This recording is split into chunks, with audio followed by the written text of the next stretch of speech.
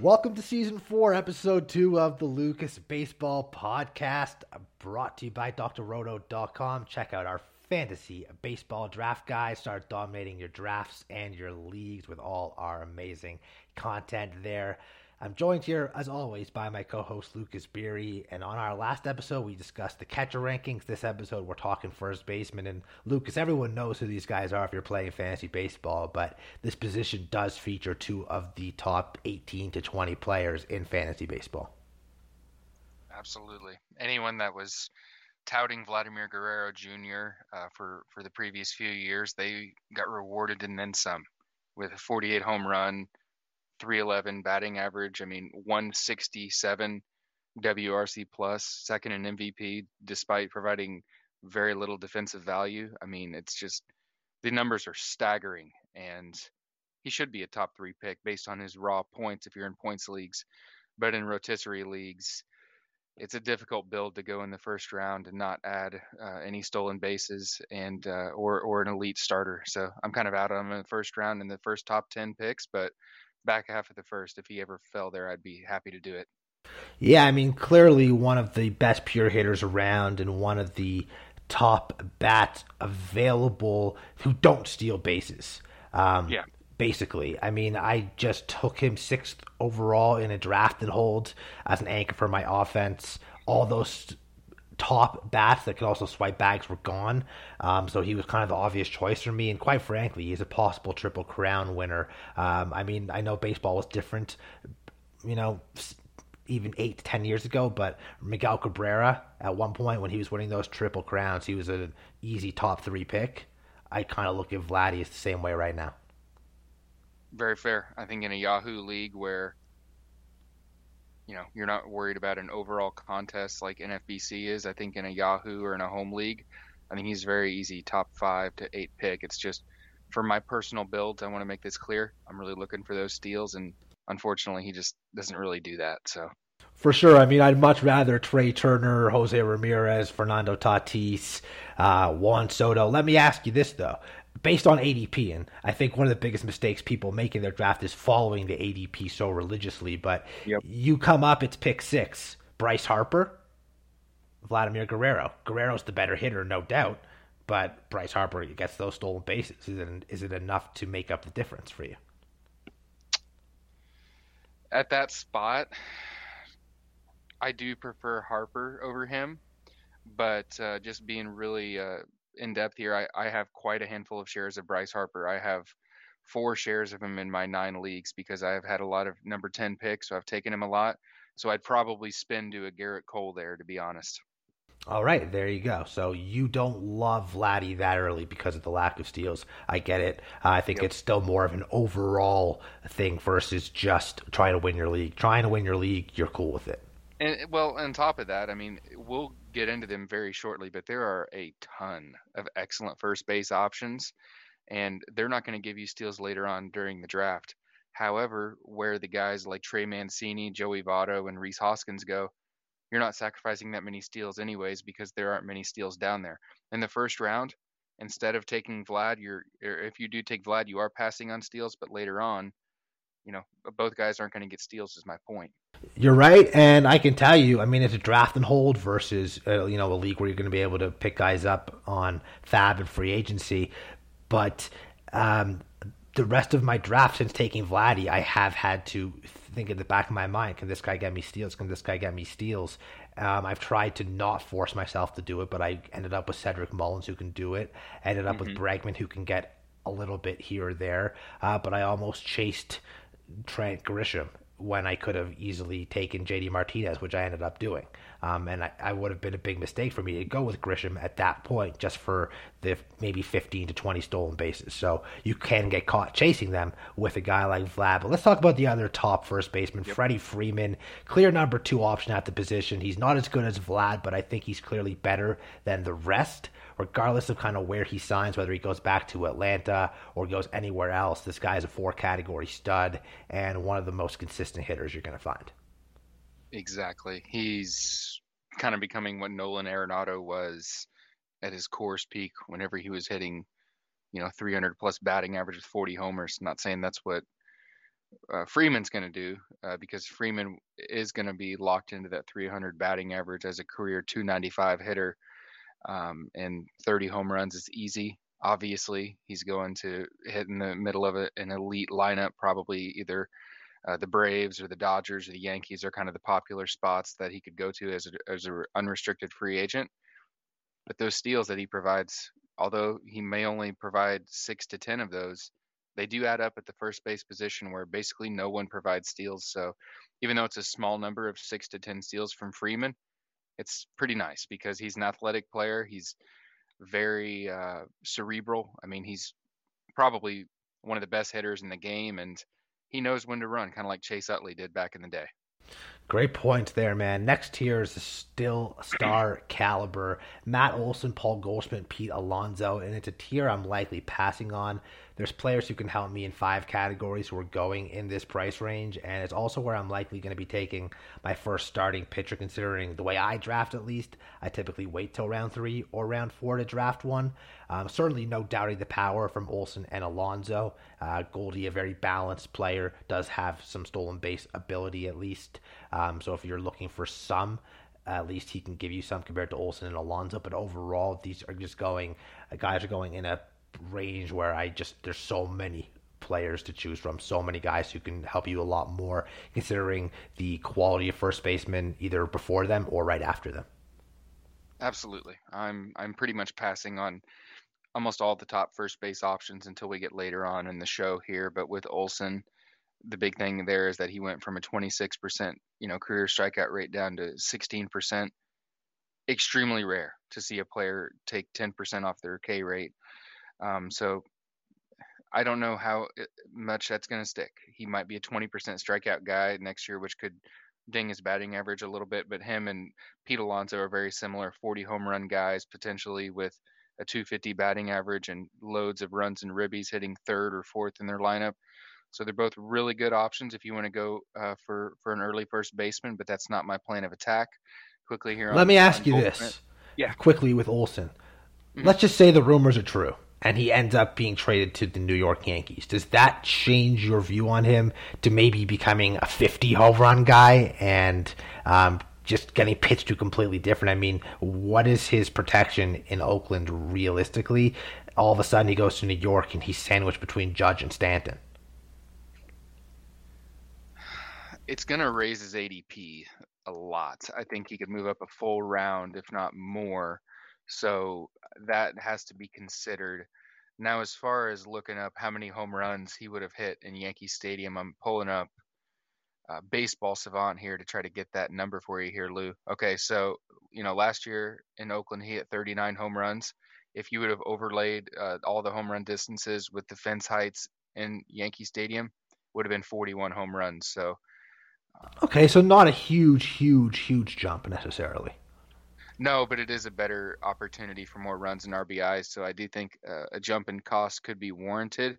But I also think that it's just buying high on a career year where it's just tough for me to do personally. Yeah, I'm not doing it because I almost never take a pitcher in the first 2 rounds, meaning I need to get them in the rounds where Olson, Goldschmidt, and Alonso are going.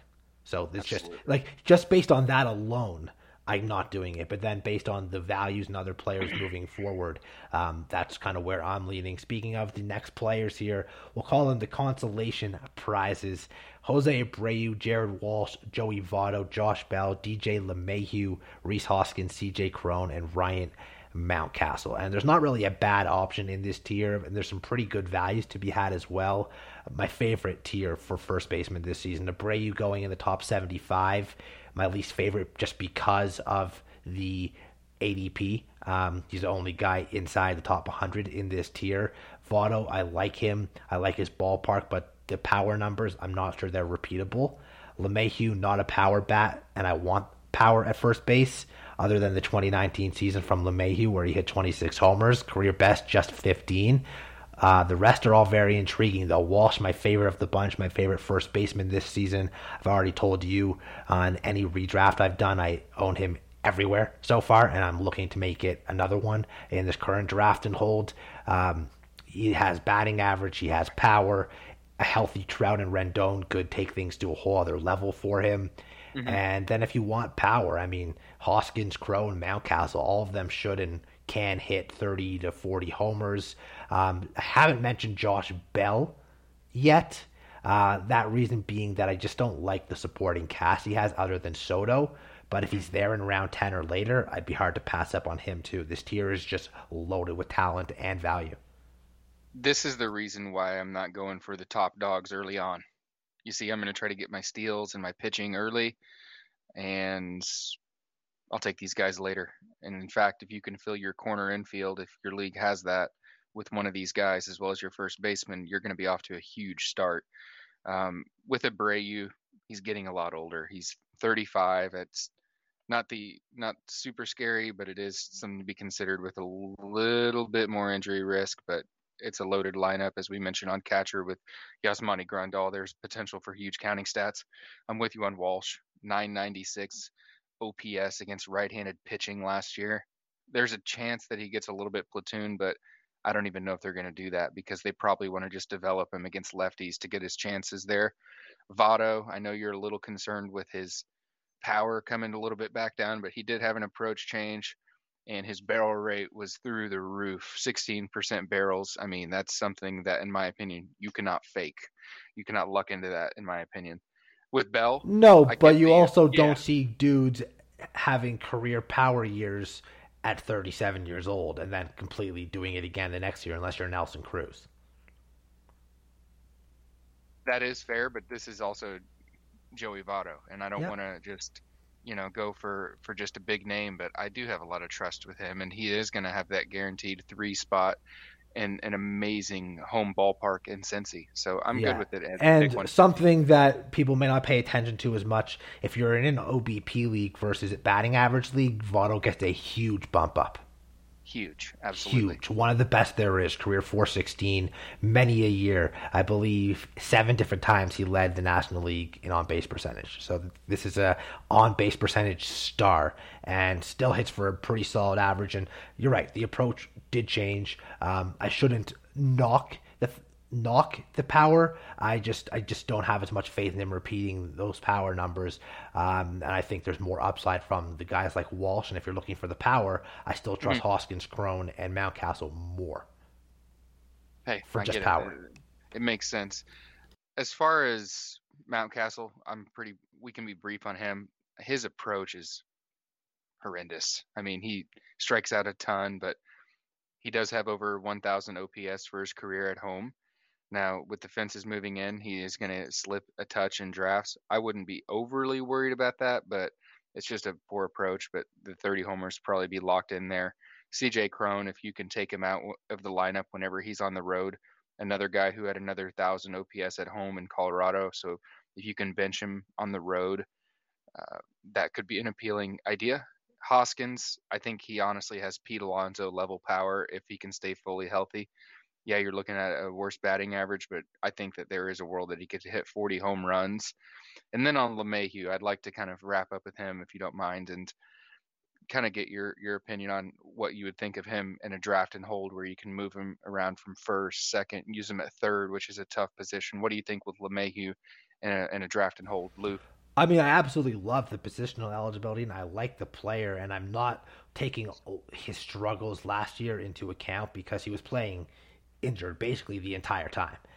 No one's going to be at their best when they're doing that. So kind of throw that out the window. But also, I think you can't look at 2019 either when he had the career high in homers and runs and RBIs.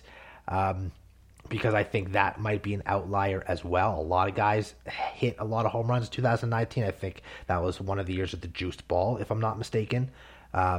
So let's kind of throw that aside. But in terms of a guy that's going to score a lot of runs and should hit for a good average, you're going to get that from DJ LeMahieu. So if you're taking him as a corner infield guy or to move around, I love him. If he's your first baseman and you're not getting another big power bat at some point at first or in the corner, you might suffer a little bit because he's not going to give you those power numbers, I don't think.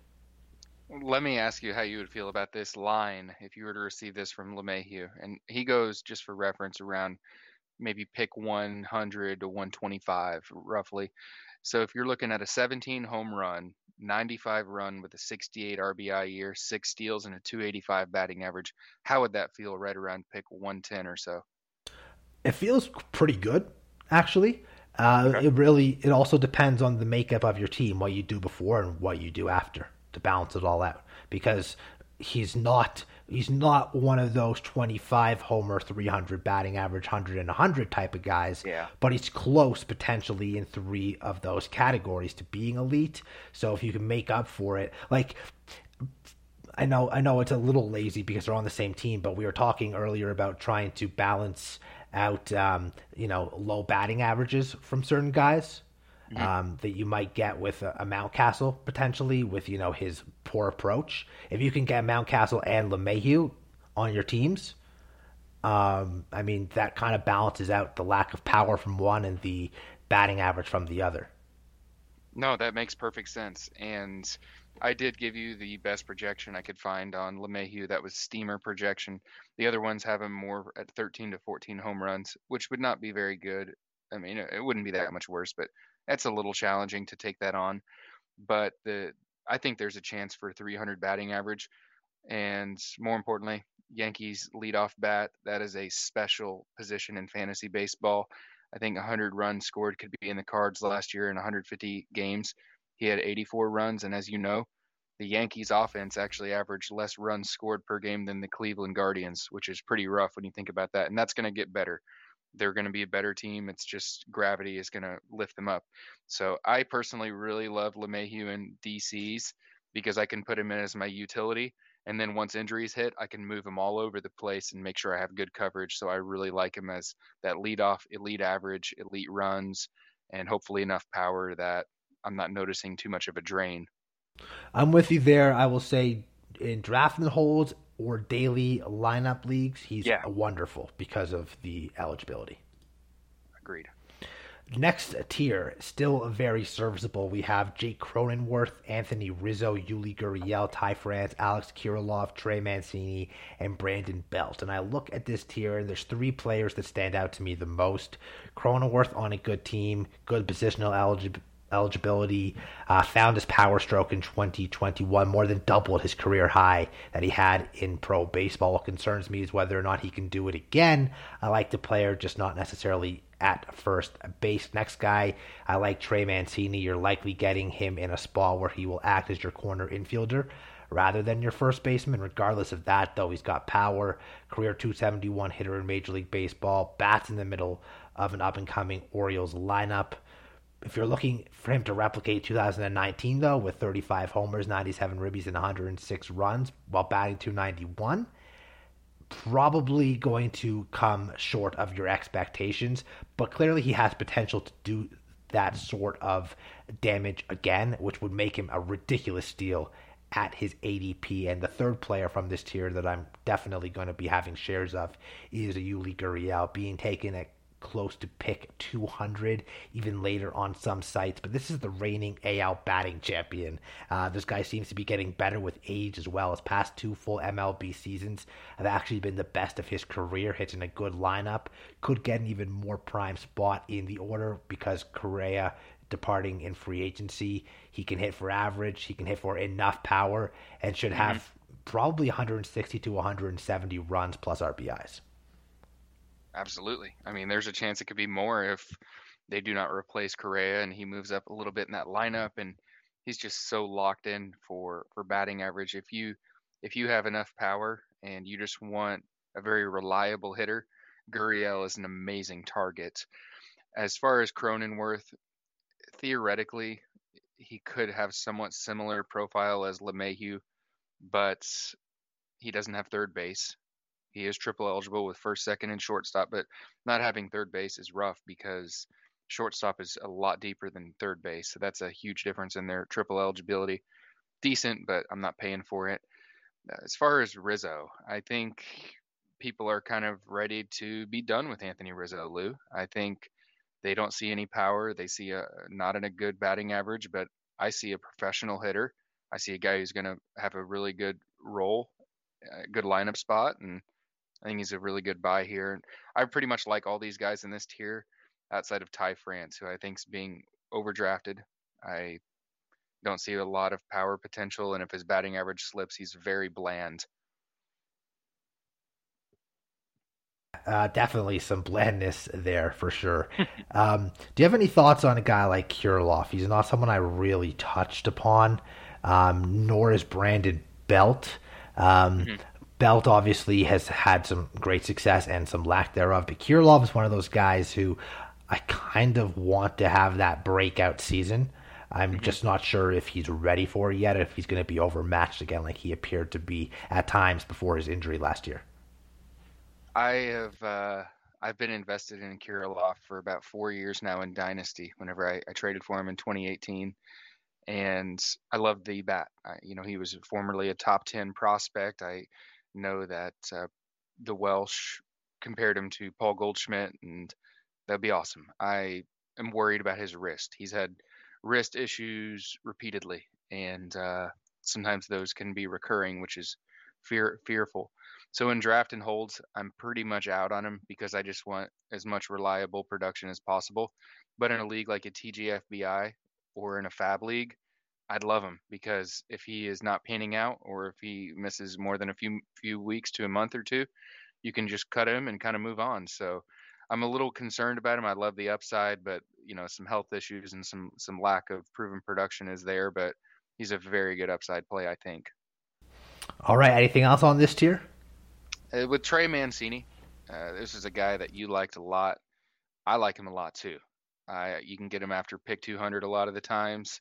If you're a wait on first base kind of guy, he's going to have an elite lineup spot hitting third or fourth for the Baltimore Orioles, hitting in the AL East, which will put him in Boston, Toronto, New York, which are great parks.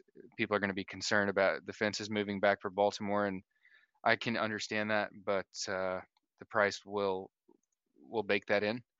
And he slowed down in the second half, which is not surprising considering the fact he missed 2020 recovering after he dominated cancer and came back like a hero. So it's not surprising that a guy slowed down in the second half when he missed the previous full year. So I'm all over Mancini. I think he's one of the best values in corner infield and on the board. Hells to the yeah, brother. Let's move on to the next tier. Plan B options. We got Jonathan Scope, Nate or Nathaniel Lowe, if you want to be proper, Jesus Aguilar, and Miguel Sano. And I like Aguilar and Sano in this tier. They can be taken between rounds 18 or 16 to 18, I guess, in 15 team leagues. Hopefully, my math is right there. But Aguilar Yeah. not going to hurt your batting average. He can hit 20 plus homers. He can drive in 80 to 90 runs and should benefit from there being a DH in the NL. Marlins also an improved lineup overall, which should provide more RBI and run scoring opportunities than he had a year ago. Then there's Miguel Sano, and I think if he bats 230, you'll be pretty happy, Lucas. Not going to hit for a high average, though, and you're kind of going to have to accept it. Where he can do, though, is hit a lot of home runs. He can score runs, and he can drive in runs. Over 30 homers in each of the past two full seasons. Should combine for 150 to 160 runs and RBIs. Like a lot of powers who don't hit for batting average, I prefer Sano more so in the head-to-head type of league than I do in a roto league because the batting average won't always hurt you. Some weeks it might actually be good, whereas in roto overall you might be getting 210, 215. Again, 230, I'd be happy. Yeah, this is another interesting tier. I would be okay if some of these guys are my starting first baseman. I wouldn't be thrilled, but I think this is okay. I don't With like them at first base. I much Yeah, prefer them as corner infield guys. I Especially, mean, I mean, I don't even want lower scope all that much. I would take them, but with yeah. Aguilar and Sano, I think you'd be getting almost an advantage if you can get them in the corner infield spots. Ideally, I totally agree. I'm just saying if I, had two, guaranteed or solid close, and there's nothing guaranteed, but if I had two solid closers, really good pitching staff and plenty of power speed, and I focused on other things, if this was kind of my weak spot, I would be able to live with it. Is kind of what I'm trying to say. So as far as Sano, I mean, if you do add him to your team, I'm somewhat open to it. I just would not have Gary Sanchez or Zanino as well, because both of those guys, they're just going to be boat anchors to drop down your average. Oh yeah, I Aguilar, mean, yeah, we talked about that on the Catcher podcast. yeah, How bad those guys' averages were. Yeah, if you put them with Sano or something, you're in deep waters in Roto. In head to head, you might actually be yeah, fine. that's true. It's maybe you can do one of them if you feel up to the task. But with Aguilar, briefly, I was surprised that he only struck out 18% of the time after digging in on him. He seems like he's like a Chris Carter in a way, but he's good. He's solid. It's not a great team, so there isn't a ton of threats to his competition because even though he's not an amazing hitter, he's a lot better than what they have unless Lewin Diaz comes to fruition soon. Scope, boring, good, gonna play, got a contract extension, dual eligible, good player. And then with Lowe, he's probably the most concerning one for me. I know that he's young and people hope for more, but 55% ground ball rate is horrible. He he That new ballpark in Texas isn't going to do him any favors either. Definitely not. Some question marks here, though. Um, that these are the next tier of guys of the question marks. We got some Max Muncy, some Spencer Torkelson, Lamont Wade Jr., Rowdy Tellez, Bobby Bradley, and Frank Schwindel. And I'm actually intrigued by some of the question mark guys. Muncy, I'm likely to avoid at all costs just because the injury concerns and the mhm. draft price. Although, again, if you're playing in leagues with injured reserve spots, it's not the worst thing to be able to stash him, but just not at the ADP he has right now. But the players that do interest me, Torkelson, Lamont Wade, and Bobby Bradley. Torkelson going to be in the big leagues at some point this season, quite early potentially, has 30 homer potential, destroyed all three levels of the minor leagues a year ago, should be an immediate impact bat, and he's not going all that high, but I think maybe a bit too early just because of the high profile name. Lamont Wade Jr. coming off a pretty impressive yet surprising season, did next to nothing with the Twins in 19 and 20, excelled with the Giants in 21. Perhaps it was a flash in the pan, which is why he's part of this question mark tier, but the universal DH coming to the NL, the ability to play in multiple positions should allow Mhm. him to find ways to get into the Giants lineup more often than not, which could be a good thing for you. And then there's Bobby Bradley, basically a less proven left-handed version of Miguel Sano at this point. He's not going to hit for average. In fact, his average is probably going to be around 200, which could be a killer, but going to hit 30 or so homers, combined for 150 or more runs plus RBIs. Does that not sound like Miguel Sano? And then, of course, Cleveland. They rack up some runs and some hits, but they lack some pop. And that's something that Bradley can provide. I like Sano, again, I like him more in the head-to-head than I do in Roto. But if you want to take a shot, a flyer on a guy pure power-wise, Bobby Bradley could be the way to go. Absolutely. Bradley is a guy that catches my attention because he goes fairly late and he's high variance. It's not a steady Eddie. This could either be a big boom of 30 homers and a 220 average, or this guy could be in AAA Columbus. So it could work out or it won't. Either way.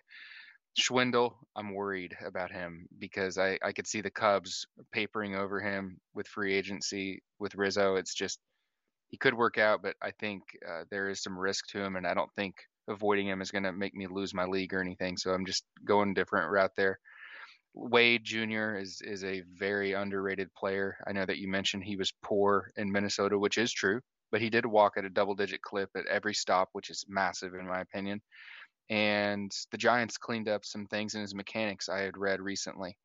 So they did that with a lot of their veterans, and their coaching staff is elite. Wade Jr.'s on the right side of the platoon, and he's going to play pretty often, and he can play in outfield too, which is massive, considering that's a tough position at times. Max Muncy, simply put, torn UCL. Also, he had a sprained elbow. He admitted he's recovering slowly. I wouldn't be surprised if come March or April, if he's not doing well, they put him under the knife and they give him Tommy John surgery. I don't want that to be the case, but therefore, that could happen. I'm out completely.